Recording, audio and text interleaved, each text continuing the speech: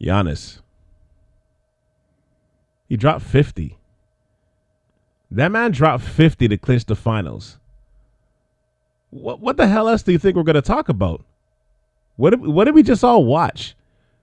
Of course we're going to talk about Giannis Sunday Ave podcast today. We're basketball fans. We're supposed to talk about something else? What you want to talk about the draft? You want to talk about how Mikey Williams is signing NIL deals as a high school junior? Actually, I do want to talk about that, but can we save that for next week? Right now, it's all about Giannis. Let's stop being stupid. I'm joined by Bill Gagné of the Royal City Hoops podcast and South Shore family member Kevin W. as we discuss that legendary performance, what it means for Giannis' future going forward, what this win means for the league, the future of the Suns, and the rest of Game 6 of the NBA Finals. Yes, there will be cussing. So put your earplugs in your baby's ears right now, because some of these cuss words are going to fly out of my mouth. I apologize in advance. South Shore is available wherever you listen to podcasts on all platforms, including my South Shore YouTube channel. If you haven't checked out my interview with Aaliyah Hutchins yet, please do so ASAP. She was a great guest and she did a great job. Seriously. Please go ahead and check that out. And as always, hit the like and the favorite button for your support. And if you're an Apple Podcast representative, click on all 5 stars. Not 6 stars, not 4 stars, 5 stars. And do it now. You ain't got nothing but time. And check out the rest of the podcast catalog that I've accumulated over the years. Feel free to check it out right now on SouthShoreAv.com while you're listening. Once again, that's SouthShoreAv.com. It's the Av Podcast with Cal C on South Shore Ave Radio. He dropped 50. Welcome to the Av Podcast with Cal C on South Shore Ave Radio.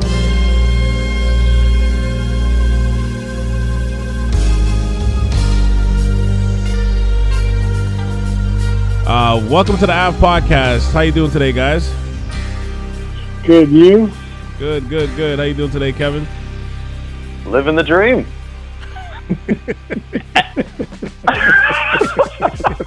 Inside joke.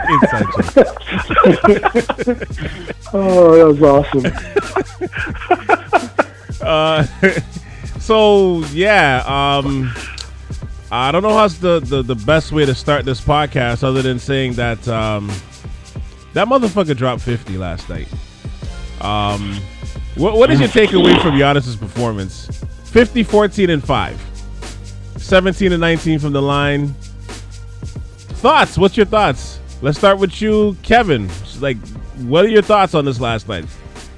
What is your takeaway from this performance, this historical performance? So, there were a couple years ago, I was watching, there's sometimes you're fortunate enough to watch certain games and players' careers, and you're like, yo, I witnessed this. It'd have been great to be in the stands, but when LeBron dropped 48 on the Pistons, I remember where I was when I saw it. I didn't see the Kobe 81 live. I did see was it 45 or 48 when LeBron dropped at Boston Garden? Yeah. Kobe 60. Like a lot of those momentous. Which Kobe like 60? His final game. Oh, okay, all right. Kobe's final game where you're just like this. He's put it all together. Like this is not out of body, but just like what a performance for the ages. That's what I think. That's what we saw last night. Because the injuries didn't deter him. Free throw shooting. I've never seen for someone that struggles so much, went to the line 19 times, was it? Yeah. 19 times for somebody who struggled, and he's like, yeah, I'm going to hit over 90% of these. Like, almost 85%. I'll shut up these critics. Or, team's not ready to win. I'll shut up these critics. It was a statement. Seeing him hoist the trophy, man, well deserved. Well deserved. Yeah, what about you, Bill? I'm suffering total recency bias. That's the greatest game I've ever seen. I'm totally going to jump all over that. I'm not going to throw any other games in there. I will say is right off a trampoline, somersaulting right into recency bias. Why not? I will say this, having been like a critic of Giannis over the years, to see the evolution of his offensive output and just the multitude of ways in which he scored, which, aren't that, like, it's not Kobe-esque.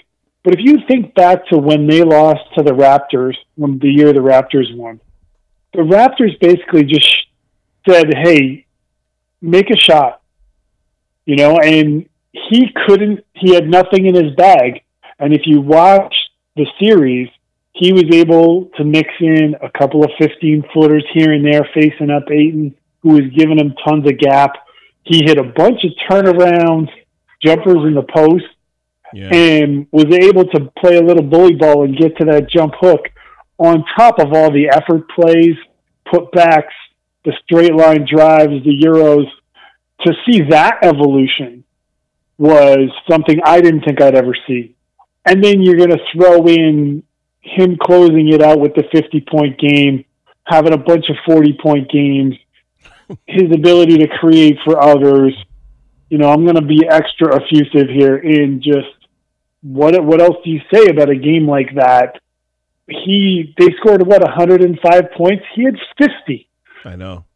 He almost had half. And then throw in like, hey, 2 minutes to go. We need a bucket. Hey, Middleton, you're ice cold. Drill one of these for us. And then he just, calm as a cucumber, just rolls off the doubles. Boom. And you're like, what am I watching here? Before I even give you my response, let me just read some stats here.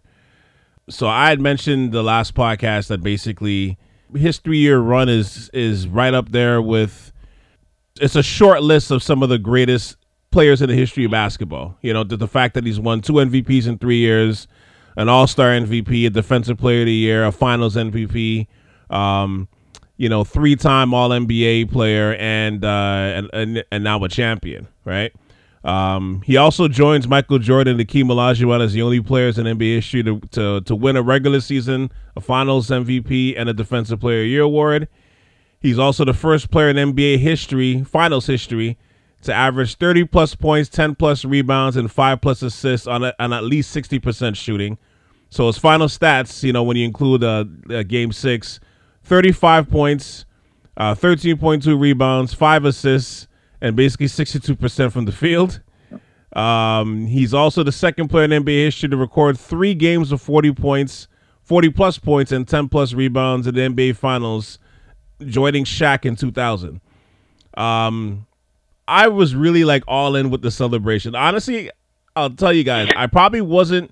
The last time I was this happy watching a team where a player succeed is when the Raptors won 2 years ago. I honestly went to bed with a smile on my face because, number one, you got a chance to like literally watch something historic happen, and as a basketball junkie, like you live for that as a fan. You know what I mean? I just couldn't get over the fact that this guy ended the series with 50 points. Like, I just, honestly, like, just watching that. Remember, I think, because me and you were going back and forth, Bill, during the game last night, and I think I even texted you, like, wow, this guy might do 40-plus and 15, to end this game, which that alone would have been like, holy smokes, this is crazy, And that was, like, halfway through the third quarter that we were doing that. Yeah. You're like, wow, this guy might. So if he ended up with, like, 42, 15, and 5 blocks, I'd have been like, wow, like what a like historic game. Kevin hit on it though, like the 17 for 19 on free throws. If you were a betting person and I'd have come to you said, leading into Game 6, said, hey, what are the odds Giannis shoots 17 for 19? I bet you $1,000. You'd be like, yeah, I'll give you 10-1 odds on that. Like, right. you're not taking that bet. And he just like he was a 90% free throw shooter, just like kill it. Like he was Reggie Miller up there. You're just going, what is happening? And you know what's crazy? Because I think he averaged like 50 or like 52% for the play, not for the playoffs, but for the finals, I think. But the splits from, I don't know if you guys saw the stat, but the splits from on the road to at home is crazy. He shot 49% on the road from the free throw line and 77% at home. Like that's another thing too, where it's like usually great. Like it's usually if you're a shitty free throw shooter, you're just consistently shitty. You know what I mean, all the way around. But it's like it's almost like the player that, to flip it on baseball, like any baseball player that plays for the Rockies has great stats at home because the ball just levitates faster at Coors Field. But then, when they go into any other arena, they can barely get into the warning track. That's what this free throw discrepancy looks like. It's crazy. Like, so the fact that he shot it to that degree at home, when you look at it from that angle of it, it's not actually not that surprising. You know what I mean? Like, like he's not that surprising. The fact that he was at home. If he did this in Phoenix, I'd be like, oh my gosh, especially with the crowd counting him down, But he's a 60% free throw shooter, like for his career. I know. And to watch him go 17 for 19, he didn't go like 7 for 9. That's almost 20 free throws. Like I know. Is just that it's mind-boggling that at no point he went, "Oh man, I'm not supposed to make these." And he just killed. And I don't know what else to say about that performance. It really spoke for itself in how far he's come as a player. You know what the joke is, though? There was a point where I was going to text you and say, hey, you know what? Man, I know I think at the half he had like 17 and 7. I remember saying to myself, I know the stats look good, but I kind of wish he imparted his will on the game a little bit more in the first half. This is what I was thinking. I was honestly thinking that. And I was going to text you that. And then I forgot. And then like halfway through the court, I was just like, okay, all right, just forget it. All right. Like, you might want to leave that in your draft there, Calvin. Don't send it. Just scroll back and delete it. It's all good. But during the broadcast, they mentioned, isn't he one of only 2 people in the last 40 years or something to have a 20-point quarter? And I think he's the only one in the finals to do it twice. Yeah, it's probably him or I think maybe Michael, but I don't even know. It's probably right. I didn't hear that part of the broadcast, but I swear to you, that's it was in the past couple of years. You're right. Was it? You're right, Bill. It was something similar, but I mean, in the finals, didn't Isaiah Thomas? How many did he have against 16. the Lakers? 16. 25. Great, I think. I think it was 25. 25. I remember that game. That's the joke of it. I remember that's how much of a Lakers fan I was back in those days. I remember watching that.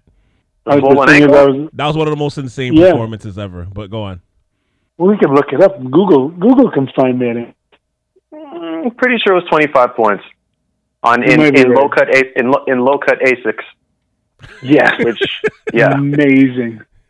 Yeah. and he played in Game 7. I know. Barely. 2 days later, man. If that wasn't the case for load management, but yeah, Giannis, he's right. And the other thing where he was at the podium, and I guess his emotions got the best of him. But he's talking about I could have gone to a super team, but that's the easy way. Yo, he's right. Hard work, man. He put that in. You know how much time he's put in. We saw the growth. He wasn't even their first option. Jabari Parker was their first option when they first had him, and he went through X amount of coaches, X amount of teammates.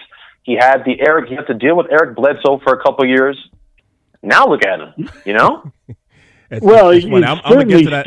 I'm gonna get to that super team point a little later in the episode. But go on. I think really this is probably the year, Calvin, that you and I talked about way back when we did the episode with Anthony there about how it was so wide open this year. Yeah. You could have made a case for so many teams and believed it. Had you said this is going to be Philly and the Clippers in the finals, I don't think anybody would have been like, you're crazy. So the fact that he was able to do this, and the narrative, if we go back to what Kevin's saying, of he did this the way that nobody else did, is super impressive. I mean, really no one should discount that. And the fact that really, when it comes to the team's offensive output and when they really need a bucket, he's not the one they're going to. That takes some type of character, Yeah, and humbleness.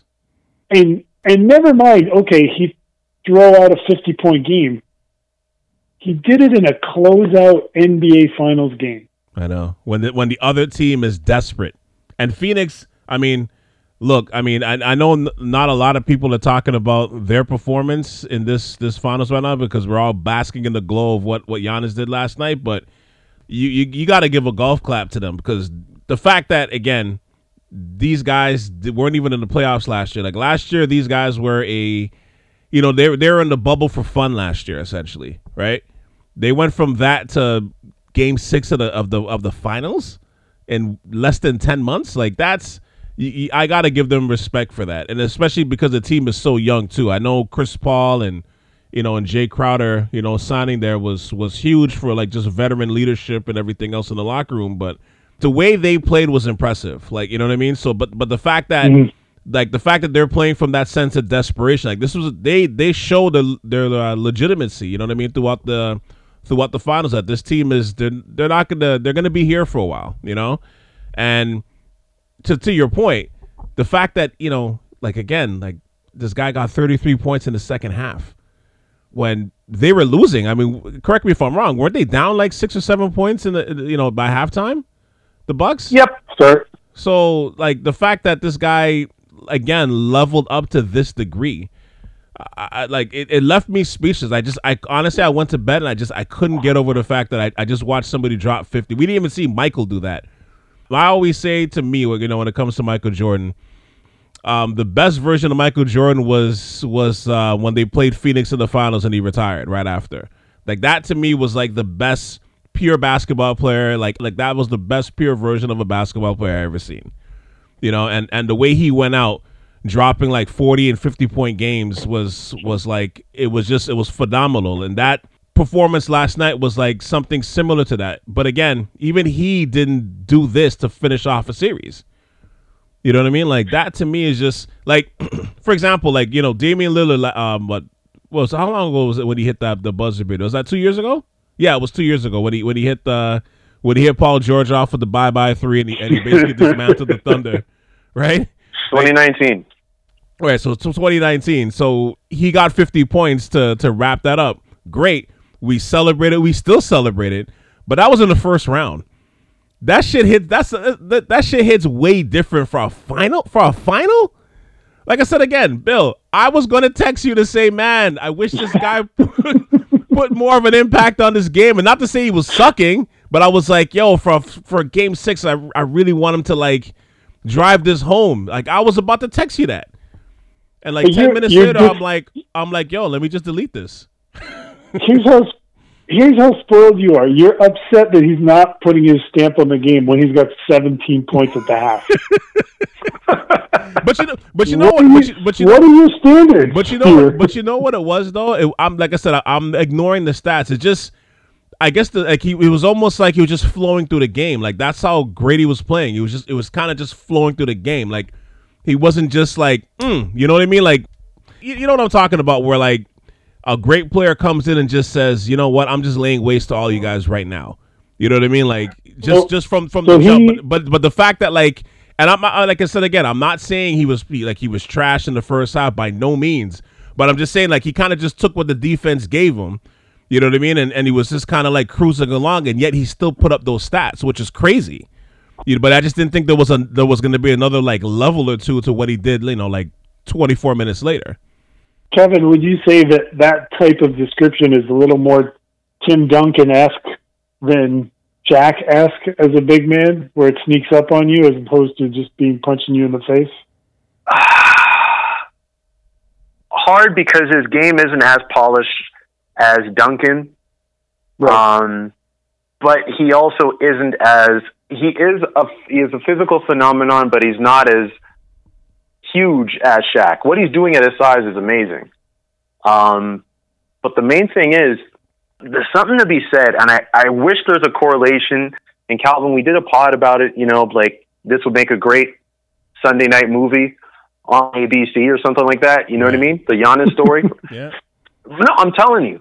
But you could almost feel it, because I think we all kind of grew up knowing, like, that was it. Like he was playing like this might be my last chance. I do not want to go.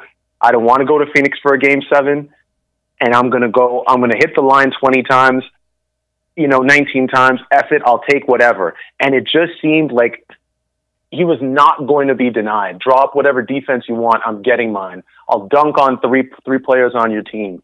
I'll run back and block shots. I'll get mad. I'll get upset when I missed blocking a shot. Because those, was it 4 or 5 blocks? 5? He had 5, but he changed a bunch of others too. Right, but those 5 block shots at least 10 points. Yeah. Right? Yeah. And the free throws, usually he hits, 50% of them maybe? So that's another, I don't know, let's say 8 points. So that's already an extra 18 points that he usually doesn't, that are just reallocated off the board. And it's hard to say that that's a direct link, but it's just the performance, if there's a loose... Okay, remember when Barkley wanted to advance to face Jordan in the finals, and they faced Seattle, and he had 42 points, 22 rebounds or something like that? Yeah. Yeah. And if there was a loose rebound, it was going to Charles. You knew it, and it was just get out of his way. It's his game. You can't draw anything up. It was like that, and that's an all-time great performance by a phenomenal player. Phenomenal. Yeah. I didn't dislike him. I was disappointed in the free throws, but it's whatever it is, he knew that was his moment. He didn't want to be Chris Paul in 14 years' time and have to have a hopefully have a swan song kind of thing. He's like, no. Here's my chance. I'm taking it. And all the letdown of the fight, the struggle, first one from his family to do it big, take care of everybody, and I'm pretty sure it all his childhood came out in that game last night. Every hardship he had to go through, F you, I'm taking this. Hats off. It's like he gave you Duncan and Shaq. He gave you Duncan's death by 1,000 cuts quality type game in the first half, and then he punched you in the face like Shaq in the second half. You know what I mean? He gave you the kind of the best of both worlds. But at the same time, great players, there's always a saying in basketball that, when the ball has its own set of energy, right? Where you get the ball moving, it creates energy that's ultimately great for the offense at the end of the day. But I feel like great players, and you can kind of feel it, they have this certain sense of energy of when you can kind of feel it, and you've been watching we're fans of basketball, or you've played it a long time. You kind of know when the moment is coming. And don't get me wrong, I don't think any of us expected this, obviously, because this is why we're so kind of bewildered by this still. But to me, I was honestly, once he made that block against Ayton in Game 4, I was already I think the Bucks are going to win this series. Seriously, right at that moment, I was I think this series is over.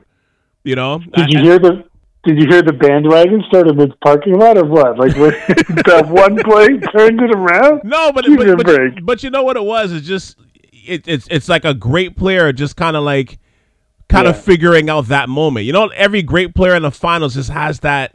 They just have that moment. You know what I mean? Whether it's Jordan switching hands in the air, or or LeBron getting the block, for example. There's always a moment, or Hakeem Olajuwon just running through Orlando in '95, for example. But there's just always a moment where a great player just says, "Okay, this shit is mine." So it's not at the fact that they won, you're gonna go back to that play and be that was a series defining block. The fact that I don't know what the score was at that point in time, but again, if Phoenix goes up 3-1, the whole perception of this is completely different, right? But the fact that you're gonna look back at that moment and be that was the moment that kind of cemented everything going forward. You know what I mean? They had a great Game 5. They went down. I think they were down 20 halfway through the first half in Game 5. They came all the way back. You know what I mean? They made it a game, and then they stole it, and then you saw what happened here. It's like I said, man. I'm so happy for this guy. Like I said again, I haven't been this happy to see a champion win since the Raptors, since Kawhi and the Raptors, and we were all celebrating on Yonge Street and and running through the parade and stuff with 3 million people behind us. I don't want to say I'm as happy as that, but it's very close. Because like I said, I've been a fan of Giannis for a long time. I love the story, and I love what he kind of represents. So the fact that seeing him hit that peak moment just like that, and the biggest possible stage, how could, again, I kept saying this last night to different friends, how could you not love Giannis? You know, how can you not love Giannis? What is your takeaway from the rest of Game 6, other than Giannis? Because I mean, that's probably like 80% of it. Kevin, you want to go first? Okay. Best way I can put it. And again, I don't know what else happened in the game. I just watched like Giannis drop 50. I don't know who else did anything. Apparently, Drew Holiday took 19 shots. I'm like, he did? No wonder. Yeah. He's 4 for 19. You know, like, interesting. That's not the takeaway. Giannis's performance for me was so dominant. You guys remember another throwback analogy, but do you guys remember when Shaq used to play like Sabonis, and Shaq would do or Mutombo? Sabonis and Mutombo were Hall of Fame players. Nothing wrong with their career, but it's just like Shaq would just like befuddle them so much you could physically see their disappointment, and they became demoralized. You know what I mean? Mm-hmm. And you could just feel like he's not saying he didn't say it, but he's like, I'm taking this championship away from you. You're not going. I don't care what you say. This is mine. I'll take this moment. Thank you very much. But my takeaway was, hats off to the Suns. I did not know how badly that Saric injury was going to affect their rotation and everything that they did. Drew Holiday and PJ Tucker's defense on Devin Booker, that was pestering. I felt for Devin at a point where it's like he couldn't get free for his shots.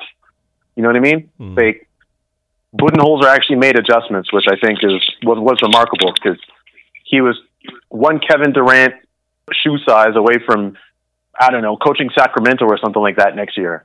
So I feel sorry for Chris Paul. I was hoping that they'd be able to swing something, but you couldn't deny it. And props for the small market teams as well, because Toronto. I'm not going to say Toronto's a small market team, but Toronto winning is good. For diversity, it takes away from the monotony of the NBA Finals. I'm not saying the 2020's Finals was anything great, contrary to LeBron saying that it's one of the hardest to win in all of sports. You could take that and go fish. Right? This one for Milwaukee, great for a long-suffering fan base. 50 years. Didn't even realize that. 50 years. Wow. Kareem's second season in the league, which is crazy. By the way, quick question. Does Kareem Abdul-Jabbar have a statue outside of Milwaukee, in Milwaukee? I don't think so. I don't think so. Okay. All right. Just wondering.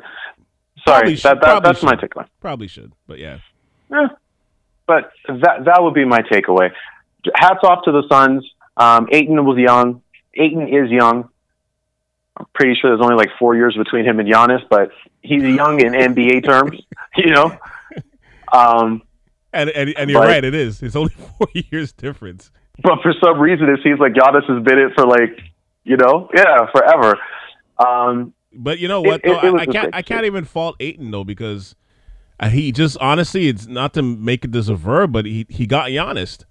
It's basically what happened. Like he got Giannis.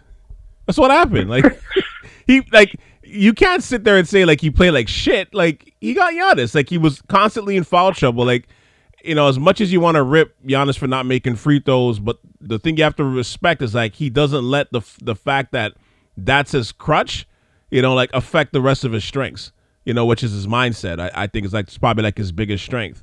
Just the fact that he might go 2 for 11 from the free throw line, but he's still going to keep coming.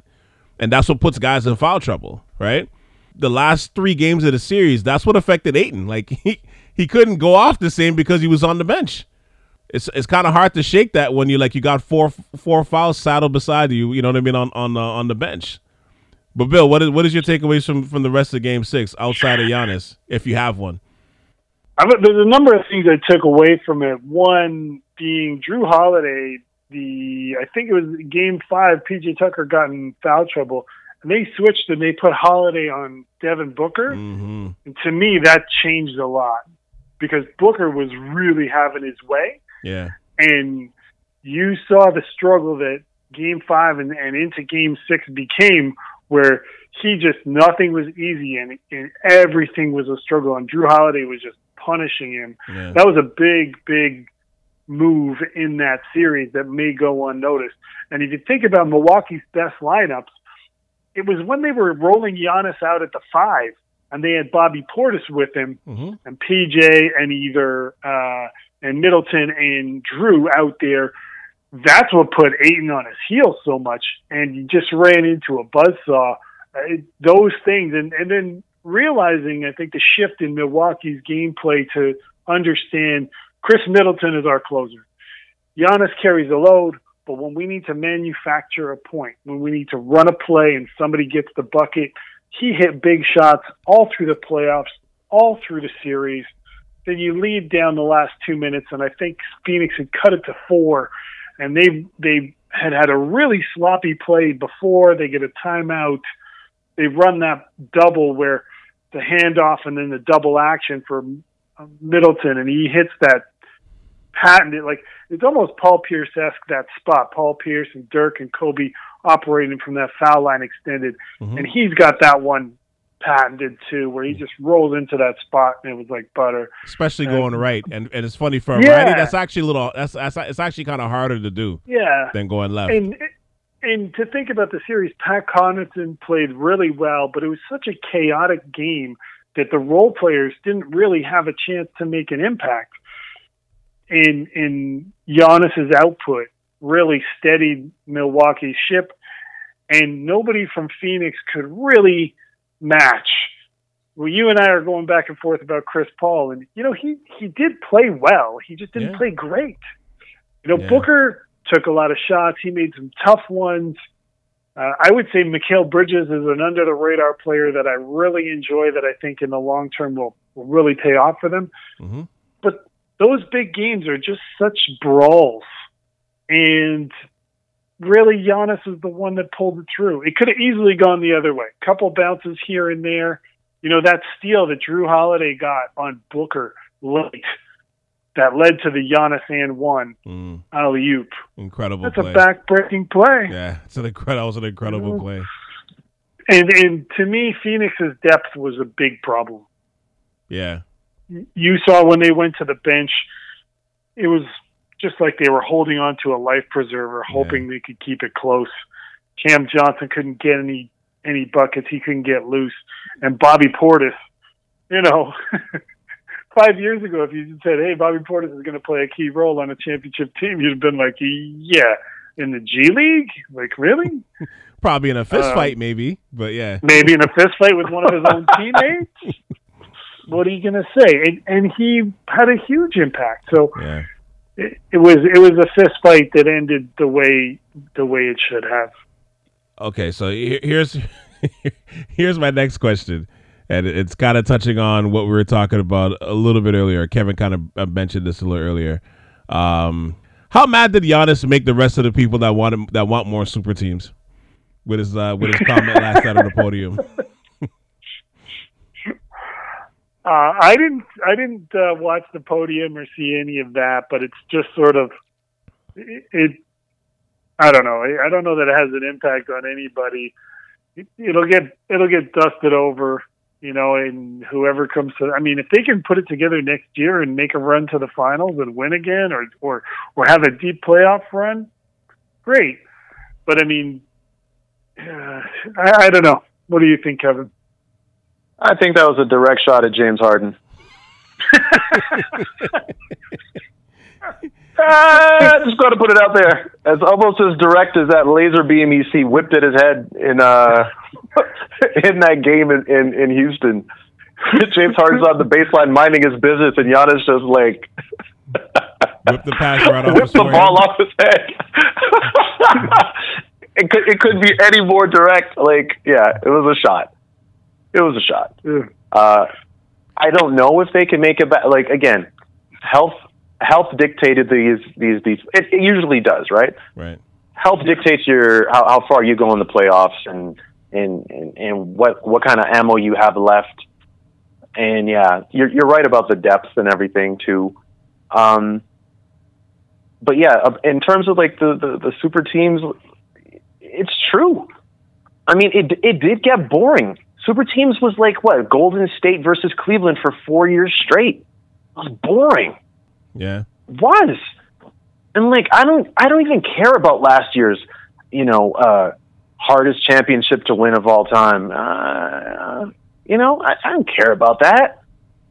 Like, that was whack. Miami wasn't healthy either. Like, I don't like I like seeing a battle. That's why I didn't mind whoever won, because I know how hard these guys had to fight to get there. Didn't just accumulate talent and then just run with it. No, we squad up, we built up, we made it. Good. It's like the Raptors too. Calvin, you're right. Those championships, it's like, yo, you earned it. You're congratulations. Well deserved. Not like, oh, you're friends with him and you're friends with him and you got him. Okay, fine. Let's stack up and try and run, king of the court. Nah, man. But it's interesting though, because when Kawhi left, right? Like when Kawhi left and joined up with the Clippers and stuff, I was kind of happy with how things fell with the rest of the league, because I'm like, now it's just duos. That's cool. I could rock with that. You know what I mean? It's just kind of like a new look. We did this super team thing for 9 to 10 years. To me, it kind of ran its course. Now we're gonna see this new era. And then even like KD and Kyrie getting together, setting up a new vision in Brooklyn. I love that. I was like, I can rock with that. And to me, they're a championship team just on their talent alone. But then when he looked at the rest of their roster with Karis LeVert, Jared Allen, everybody else, it's like, okay, like this is a legitimate team once they get healthy, once KD comes back. Like, yo, you could easily see this team winning a title. You got Philly, with Embiid and Ben Simmons and stuff, and like the rest of their squad. You're like, yo, you can see this again. And then Harden goes to Brooklyn, just like, oh fuck, like we're really gonna do this again. Fuck, like again, It's never gonna stop, right? I mean, few teams can do what Golden State did prior to KD going there, which was draft so well that you end up and develop. Yeah, and then you have one of the greatest players of the generation go, hey, you guys need somebody? Because I'm looking, if you want, they built that, and then that happened. So yeah. I don't think you ever. KD basically said, "Hey, I need a couch for the next 3 years. Can I borrow your couch?" It pulls out, right? But Kevin's right. Health plays a huge part, and that's a regular season thing. I think if you go back and look through all the championships over the years, you'll see a number of teams that were favored to win that didn't because of injuries. Nobody talks about the first year Golden State beat Cleveland when Kevin Love dislocated his shoulder versus Boston, and then Kyrie broke his leg in the finals. That doesn't get brought up. Yeah. We just talk about it was the Golden State Warriors. So, I mean, think about it. I grew up a Pistons fan. Well, the first title the Pistons won, both Magic and Byron Scott pulled hamstrings in Game 1 and 2. Yep. Tore their hamstring, right? I think Magic might have tore his. Yeah, we don't talk about that. And I personally am not a huge fan of the NBA Finals because I love watching basketball every night. And I am selfish. So the minute there's not basketball every night, I'm like, well, now this sucks. Like the quarterfinals and the conference finals, those are two of my favorites because you're getting good games every night. Every night. And I don't have to look far. Once we get to the finals, I'm like, oh, is it a travel day again? Damn it. So Netflix. Fuck, I already watched all my list. Yeah, man. Let's watch The Mandalorian again. It's like, what do you do? There's so many different things. I never want to take away from any team that wins a championship or a team that comes up short. Only one team can win, but it's just the narratives around it become excruciating. I know. It's funny because I feel like the one thing about this league, as as we seem to know, is that it's a copycat league. So once the league goes to like super team mode, everybody's going to try to gear up. I think when the Raptors won and Kawhi made his decision, the league kind of like, it kind of sorted itself out. But like last night before I go to bed, what's the first thing I see before I go to bed? I should say, Of course, you have Magic Johnson tweeting that the Lakers should reach out to CP3 if he opts out.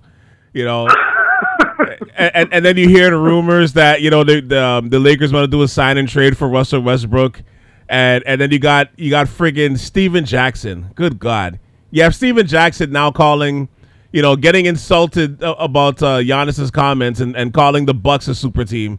I'm just like, what it's like? It's like the defenders are super Kendrick teams. Perkins.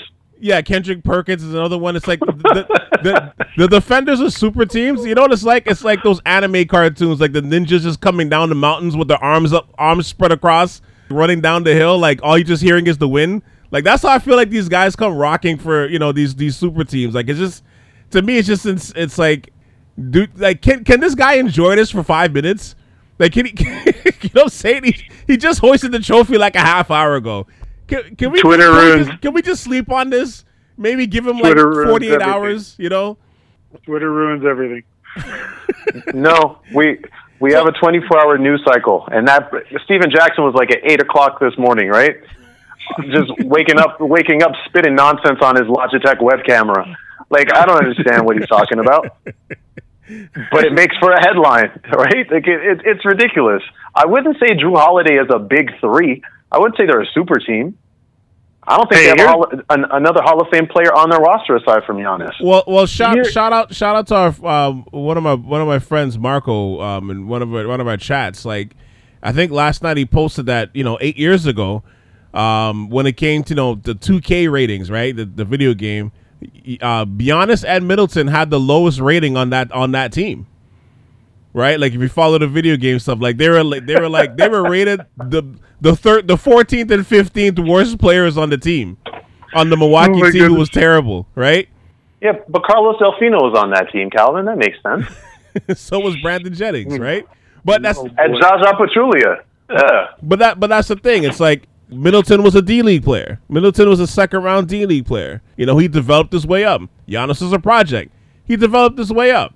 They got Drew Holiday. Drew Holiday's been an all-star once. Like he's a really high-level role player, if not an all-star himself. But it's funny. Like when Giannis made the comment, I was so happy he made that comment because he's right. Number one, but also number two, it's like it kind of reminded me, like, you know what? You're looking at the landscape next year. You're already seeing, like I said, Magic, using his Twitter fingers and going crazy about who the Lakers should go get right away. Like, you're looking at the landscape, and I feel like it almost makes you a little depressed to say, but I almost feel like we're getting like an intermission from the super team era. 2019 was like an intermission. This year was an intermission. And we're probably going to go back to this next year as long as all these teams are healthy. We're going to go right back to the super team nonsense again. And this is like a break. It's like a coffee break. I think in a couple of years, the super team reality is not really that great because it eventually crushes your cap space to build a real team. Right. Those Miami teams of LeBron and Bosh and Wade, those guys were max guys, and they cobbled together the rest of those lineups and managed to win. That is extremely difficult to do. And looking at Brooklyn and saying, we're going to do that, I'm thinking, good luck to you. Surely offensively, you have the ability to do that. But defensively, you would probably only have one player in those big three who can actually hold his own defensively. You're going to get slaughtered because the game slows down and you could score all the points you want. But when they start targeting James Harden in the pick and roll, you're cooked. Again, those teams, the cap space, you need depth. You need depth. If there's anything we saw with the Lakers last year, and the biggest thing was their depth sucked. They were probably the shallowest team to win a title that I can remember. Right. So if you don't have that depth, then that's why you want to look at, some of those ESPN things that come out. Like if you could buy futures in one team, who are you buying? I'm looking at Luka Doncic just super cheap right now. You're looking at Denver and Jokic. You're trying to find these young guys. Giannis, I think Mark Stein said after the game that over the next 4 years, Milwaukee has $500+ million committed to Middleton, Giannis, and Drew Holiday. Right. How are you going to build up the rest of that roster? So, cap space, I think you're right, Calvin. We're going to see more duos and teams trying to draft young players or get a young player to hit. And if you can't do that, football does it, right? You want to get a young quarterback on a friendly deal, build out the rest of your roster, a la Russell Wilson, until he and signs, try to until win he a signs that championship. max, yeah. Until he signs his Until extension. Until somebody's brain kicks in and goes, these super teams, they're really hard to win with, especially with the salary cap. And you got to deal with the personalities too, right? You're not dealing with like one big personality. You're dealing with like potentially 3 big personalities, and that's not easy to do either. Hold on, I have Kyrie and Kevin Durant on my other line. I'll be right back. Sorry, what was that, Calvin? Were they on their burner phones?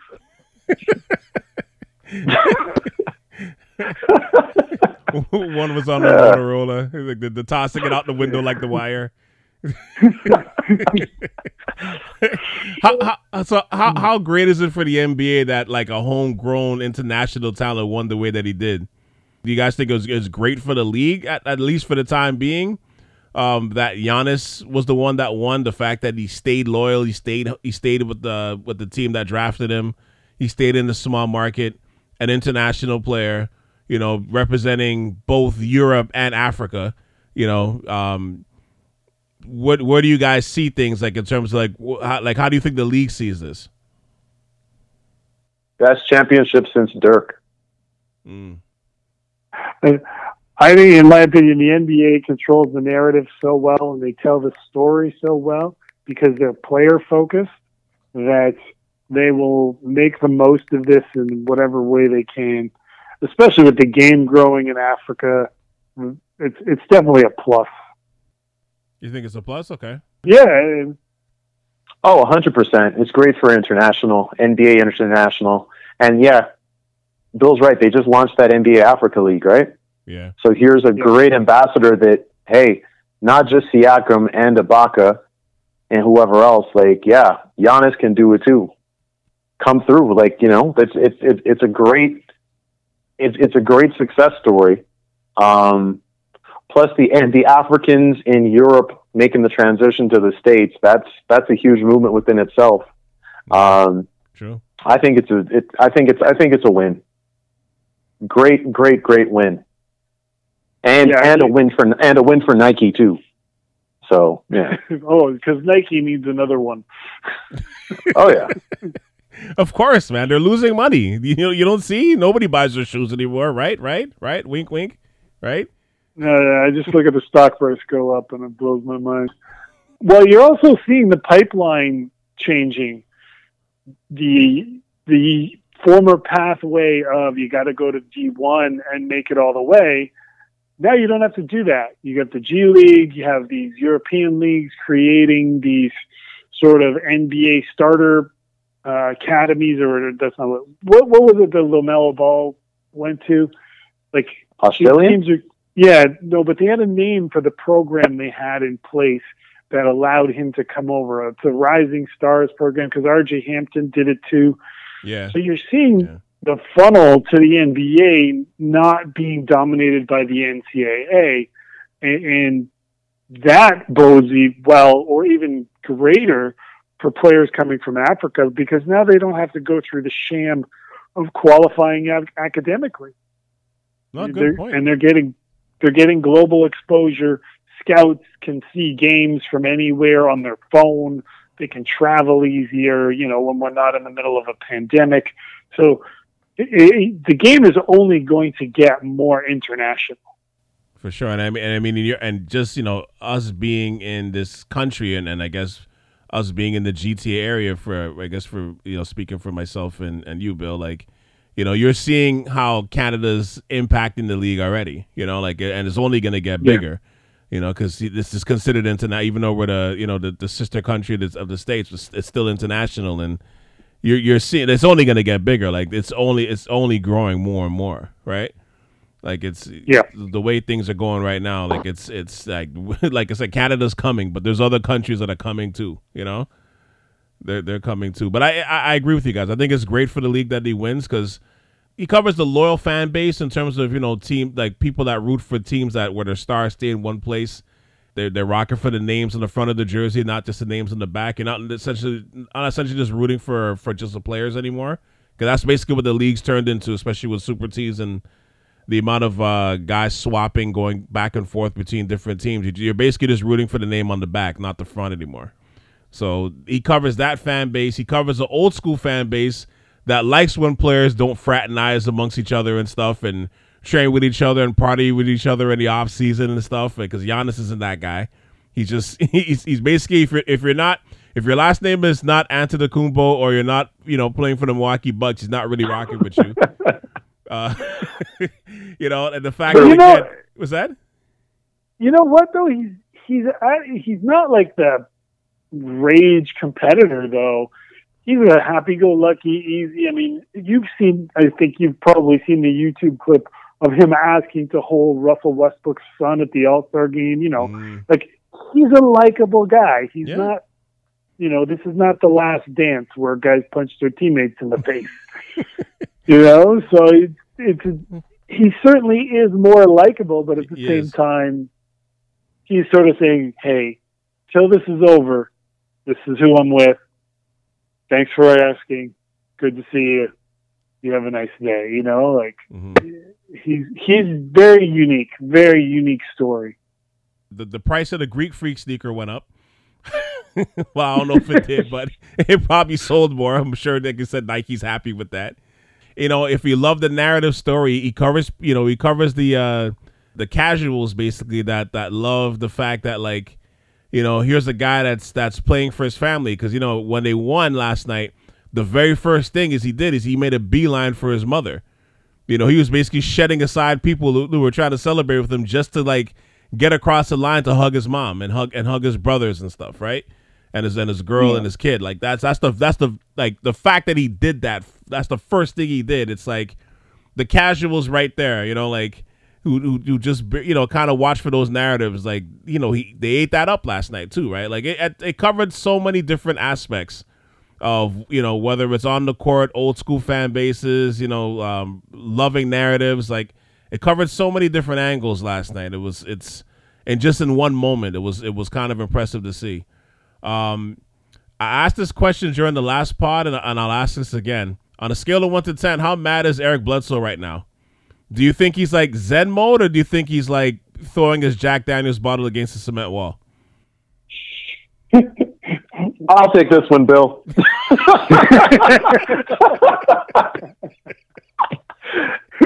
Eric Bledsoe and I have a bit of a past. Thank goodness for guaranteed contracts. Yeah. I'm pretty sure Eric Bledsoe's doing some pull-ups and bicep curls right now. I don't know how upset he would be. He's been stealing money from Milwaukee and Phoenix and New Orleans for years. So, wait a minute. Where's he playing now? New Orleans? New Orleans. Yeah, he's on the Pelicans.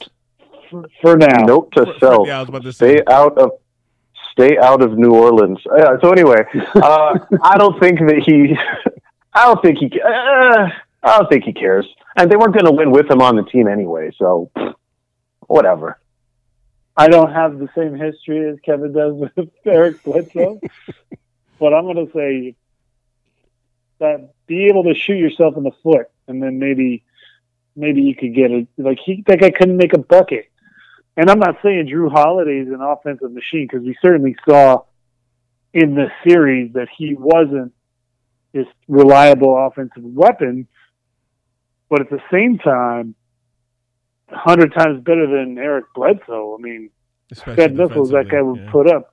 Yeah, defensively, his offensive production is a creator, maybe not very consistent. He does make some bad decisions, but he makes up for them. And you know what? He makes enough shots that you can't just sit there and go, yeah, you have at her. So he should not be angry in any way, shape, or form. How bad did you guys feel for Thanasis last night? Because I felt terrible for him. I know he's like the 13th or 14th guy on the team, but man, I'm sorry. That has to feel so messed up, man. Kind of representative of the pandemic era that we're living in right now, but man, I actually felt bad for him, but I want to hear your guys' opinion. Is that the brother that had COVID and he couldn't be there? Right. I mean, he probably shouldn't even be on the team. So I mean, I guess he should be happy. I don't know where to go with that. I'll take this one, Bill. Nepotism wins? I don't know. Kevin. Dig in, Kevin. Note to self: stay out of Milwaukee and Nigeria and New Orleans. So anyway, his support for his brother is felt, but his presence was not necessary. Whether he was in uniform or at home on his couch, his stat sheet would have remained the same. So I'll tell a story that might sum this up. I coached a team with a friend in Seja back in Montreal briefly, and we had a kid who's like, "Coach, why don't I play more?" And my friend Pat was the head coach, and he wouldn't answer. And he came to me, he goes, "Coach, why don't I play more?" And I looked at him. He was a nice kid. I said, "Don't take this the wrong way, but we're just better when you don't play." And I feel like that applies right now. What year was this? Yesterday. This was a long. The kid was actually my son, and it was a couple of days. No, this is this would have been like 15 years ago, 20 years ago. This is pre-Pepe Le Pew cancel culture we're talking about, right? Right. Oh yeah. Oh, I would get canceled. I'm going to get canceled tomorrow. Once the people hear me yell at my kids in the driveway, I get canceled on the regular. Yikes! Kid falls off his bike. You're fine. Get up. Walk it off. My bone is sticking out of my leg. I know. Just push it back in. You're fine. You're fine. Dislocated means you can relocate it. You know. Stop limping for attention. It's only blood. Get in the house. But yeah, I'm probably not going to Milwaukee either. Yeah. I don't think any of us are, willingly or unwillingly. I guess at this stage, it is. But it's. But what's the line? I think I just looked at it more, not so much as a brother. I'm just thinking more as a teammate, even though you're like the 12th guy or the 13th guy, whatever it is in your team. I'm like, yo, that's got to be tough. You're watching your team celebrate from the hotel room because I think they live together. They all live together in the same house, and and he's got to basically stay at the Westin Milwaukee, whatever the high end hotel is over there. It's Four Seasons, Wisconsin, Stevens Point. And he's basically just, he's got to watch that and probably miss the parade too. That's got to be a weird feeling as a player. My last question I want to ask though is basically for this playoffs and the fact that Giannis accomplished everything that he's done. What does this run mean for Giannis going forward? In what sense? Just in the sense of like what does it mean for his career? Essentially, I guess now. Like, what does it mean, like, just for his impact in history and just going forward, like, for the rest of his career? Like, what do you think this does for him going forward? Kevin?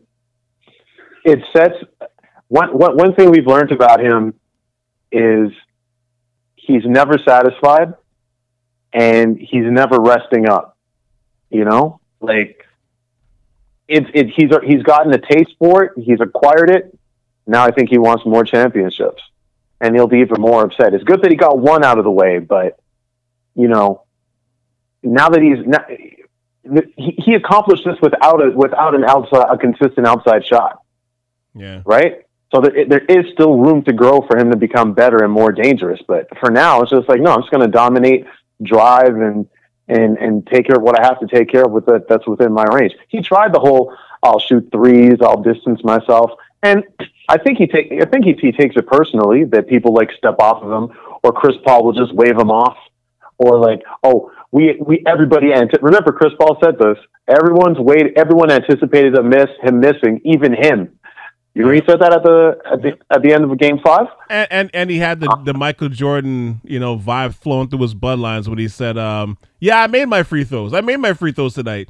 So he remembered that. Yeah. He took that personally. Yeah. So I think it's just the beginning of I'd like to hope an obsessive bloodlust in terms of competition. But there's so many more accolades for this man to accomplish. He's already done more than most in his first 7 years in the league? 8 years, yeah. 8 years? Yeah. 2-time MVP, Defensive Player of the Year. Milwaukee went from not being in the playoffs to consistently in number 1 seeds and all that. You kidding me? He's not done. Yeah. New arena basically built off his back. He already has his Chicago Stadium turned United Center. That's exactly what Milwaukee had with Bradley Fiserv. Mm-hmm. I mean, he's 26 years old, so there's still so much of his career left. And winning this championship now puts him in another bracket to be compared with. So now he's not being compared to Charles Barkley or, the top 50. Now he's being compared to guys who win rings. And what I would hate for it to become is, yes, we're suffering super recency bias in his Game 6 and all of this. But for it to be a scenario where if he doesn't win another ring, for you to look at him and go, well, he only won one. Great career, he only won one. There's just so much road left. And it's going to be very difficult when he's making, however many hundreds of millions of dollars for Milwaukee to put a team around him. 50. So he's going to need to be otherworldly and coming into his own for them to do it, right? Yeah. So certainly, like Kevin said, the best is yet to come, and he's competitive and driven to get better, and the room in his game to grow. I personally don't believe he needs to develop a three-point shot, but he does need to vary his offensive game a little bit more and stretch it out. If he can make an 18-footer with on a regular basis, get guys to step to him. I mean, think about Karl Malone's offensive game. Karl Malone had 3-4 moves, and he's the second all-time leading scorer in NBA history. So Giannis can do a lot. And doesn't need to add a ton. And I was impressed in this playoffs watching games just to see how much he had added to his game. So yeah, the sky is certainly the limit. Yeah, it's funny because there's still a ceiling. That's the crazy thing about this. When you see him play, you can still see there's another level even that he can probably get to. His turnaround jumper in the playoffs was automatic. Yeah. Especially last night. And then the fact that you can see he's owning, the fact that he can dominate and play in the paint. You can see there's it sounds crazy to say this, especially after what he did last night, but it's there's still a rawness to him. You know what I mean? It's weird to say after 8 years and everything that he's accomplished, there's still a rawness to him where you're man, even watching him in the post, you're there's certain things he can do with his footwork that can elevate what he already has down there. You know what I mean? The fact that he's already making a turnaround jumper, the fact that and I agree with you. The last couple of years, that's the thing. It's he's got to get a three, he's got to get a jumper because that's where the league is going. And I think everybody always preaches, oh, the league is going to be this, or this is where the sport's going. It's going to be threes. It's going to be threes. It's going to be threes. Until the finals come, and then, the best players show you that mid-range is still king, right? Yeah. LeBron's still hitting the mid-range. Kawhi's still hitting mid-range. Kevin Durant, Steph Curry, Klay Thompson is still hitting mid-range, and leading the league in that category, or one of the league leaders in that category. Yet we're still trying to stretch everybody out to 35 feet. right? And Giannis kind of shows you like, okay, yeah, you know what? Maybe he doesn't need to shoot threes, and that we're okay with that. Surround him with guys that could shoot threes or continue to do so, and we're probably going to be fine. But like, there's still a ceiling to him. That to me, that's what's crazy. Go on, Bill. Sorry, I didn't mean to cut you off. If you stop for a second, think about some of the best post scorers, that 15-foot mid post. The one thing that they all had that Giannis, I'm going to guarantee, and I don't do that often with any aplomb, he doesn't have a pump fake in his game yet. Like, he can't get you to honor his jumper enough to fake. But if he's going to hit that turnaround and he's going to start hitting 15-footers, well, now you just lost space. Now you can't gap him. You got to step two. And once he mixes in a pump fake, man, like the game just gets easier. It gets easier. He mixes that in. If he goes over the shoulder to shoot the turnaround, shows you the ball, you go by, he steps through for a dunk. Like, his length is insane. It's just his offensive output. I don't know that his scoring numbers will go up. I think what you'll see is his efficiency go up, and you'll see the players around him get easier buckets. Yep. Like, totally agree with you. And I'll just add, I honestly, I can't wait to see what he's going to do next year. Just because of the fact that he works so hard. He's kind of maniacal in the way he works out. But, considering, as you see, like, considering the confidence you get when you become a champion, you kind of carry yourself differently once you win. And you see that with basically pretty much most, if not every team that wins a title in all sports. When they come back the next season, there's a level of understanding, a level of confidence that you just know how to win now. Those moments where, like, you're not sure if you can get over the hump, when adversity comes and the pressure builds, now you know that you could leap over those obstacles. Your mentality is different when you come back the next year. So, to touch on what I was saying before, like, I love the fact that he doesn't work out with other superstars.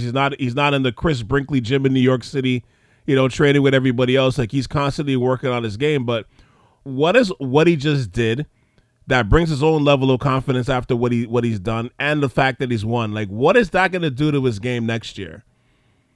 Like, that to me is like the question mark. And I mean, I can't wait to see it, because I think, I don't know, like, you kind of saw an evolution of, like, yeah, like, Phoenix's defense, they didn't build like that wall that Toronto or Miami built, but you saw, like, as a series of different things was going along, that didn't matter anymore. You know what I mean? Like, he was just finding guys now. He figured out ways around the wall. So is the championship? So is it not the aura of the championship that does it, or is it the fact that he put in all this work and it paid off, and is the championship now the indicator? Like, I put in all this work and this was the result. Right. Now I just got to put in more work. Like, is it a cycle that feeds itself where you're just like, well, man, that was great. Like, I did all this work and then we won a championship. So if I do more work, then we'll win another. Like, is that what it is, or is it the aura of now I'm a champion? I think it's I think it could be both. And I think at the same time, it's when you get it too. Because, like, when Dirk got it, right? Like, Dirk was almost like he can now exhale because he was in the league for 12 years. You know what I mean? Like, when they beat Miami, the way they beat them, It was such a pivotal moment. It was like, now we can kind of like take his foot off the gas a little bit. Whereas, like, you're in your 8th year, it's like it's not to say like he's just getting started, but it's like he's kind of just getting started. You know what I mean? So it's like, I think it's where it kind of hits you. Where it's like, it's not like, if Giannis got this in year 14 or like even like a Chris Paul, like if they were to win it this year, it's almost like I finally got one. I can, I'm going to go defend it, but you know what I mean? Like, you could kind of take your foot off the gas a little bit because you've had a lengthy career, and this is the one thing that was missing. But Giannis is like, he's not at the finish line right now. You know what I mean? Like, he's only like halfway through the race. What can I do now for the next 5 to 6 years? Like, what can I do here? Because he was even talking about it last night where he's like, he wasn't in the team photo, last night were holding the trophy because he was in the background thinking about how they can repeat and when he can get to work. Like that's what he was saying last night. So you're already seeing the seeds of that there. You know, so I like I said, I just can't wait to see what he does with this experience going forward now. You know, like that's I agree. The final takeaway. I agree, because we have players, especially in an era of like instant fame and guaranteed contracts, right? Once you reach that contract and once you secure the bag, you could literally just nail it in. Like, I'm not going to say Hassan Whiteside did that, but Hassan Whiteside put up some fantastic numbers and then all of a sudden didn't. Jerome James, Eric Dampier, you name them. There's a series of players that have just, you know, okay, I got my, not Alan Crabb. I forget what the other guy was. Anyway, let me stop naming names before I stop. I'm not able to travel to anywhere in the United States that has basketball teams. But, you know, like there's certain players where, okay, I got it off my back and now I'm good. Now I can coast.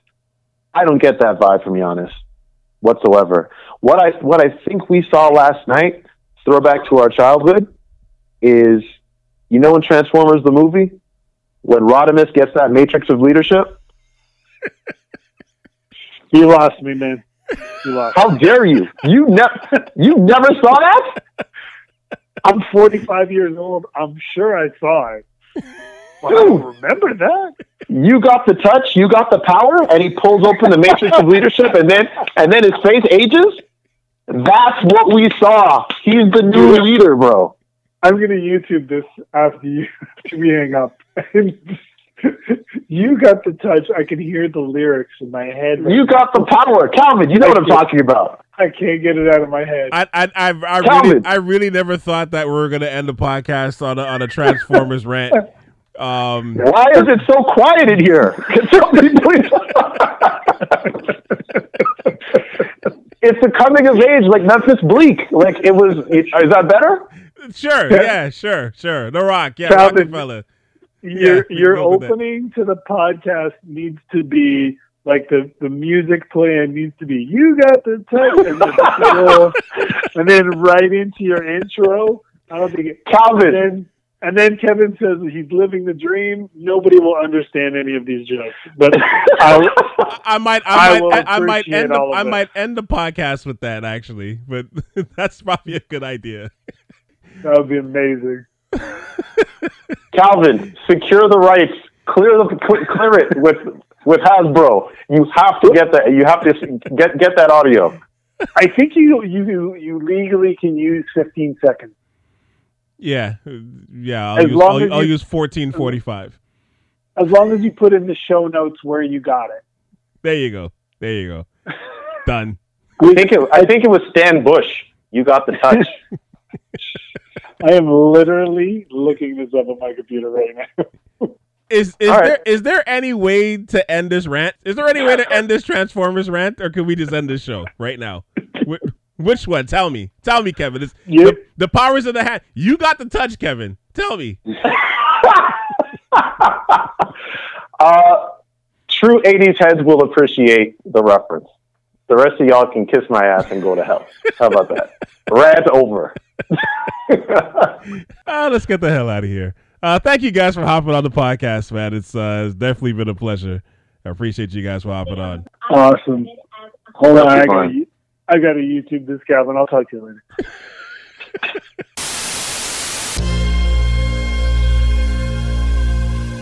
Thank you for checking out the AV Podcast, as always. Shout out to Bill Gagne and Kevin W. for hopping on to discuss all things Giannis today. Heavy is the head that wears the crown, but, for the next few months, I think he's going to have some fun with it. New child on the way. It's a great time for the Antetokounmpo tribe. And like I said, though, I can't wait to see what he does with this new level of confidence now, especially at the age that he's at. I think he's going to relish being the hunted. Again, this man dropped 50. Oh, man. We're going to be back with a new episode of the AV Podcast next week on the AAU culture and the future of youth basketball in Canada. So please stay tuned for that. And check out my catalog of podcast shows on SouthSheriff.com, Once again, that's SouthShoreAve.com. For Kevin W. and Bill Gagne, this is Cal C.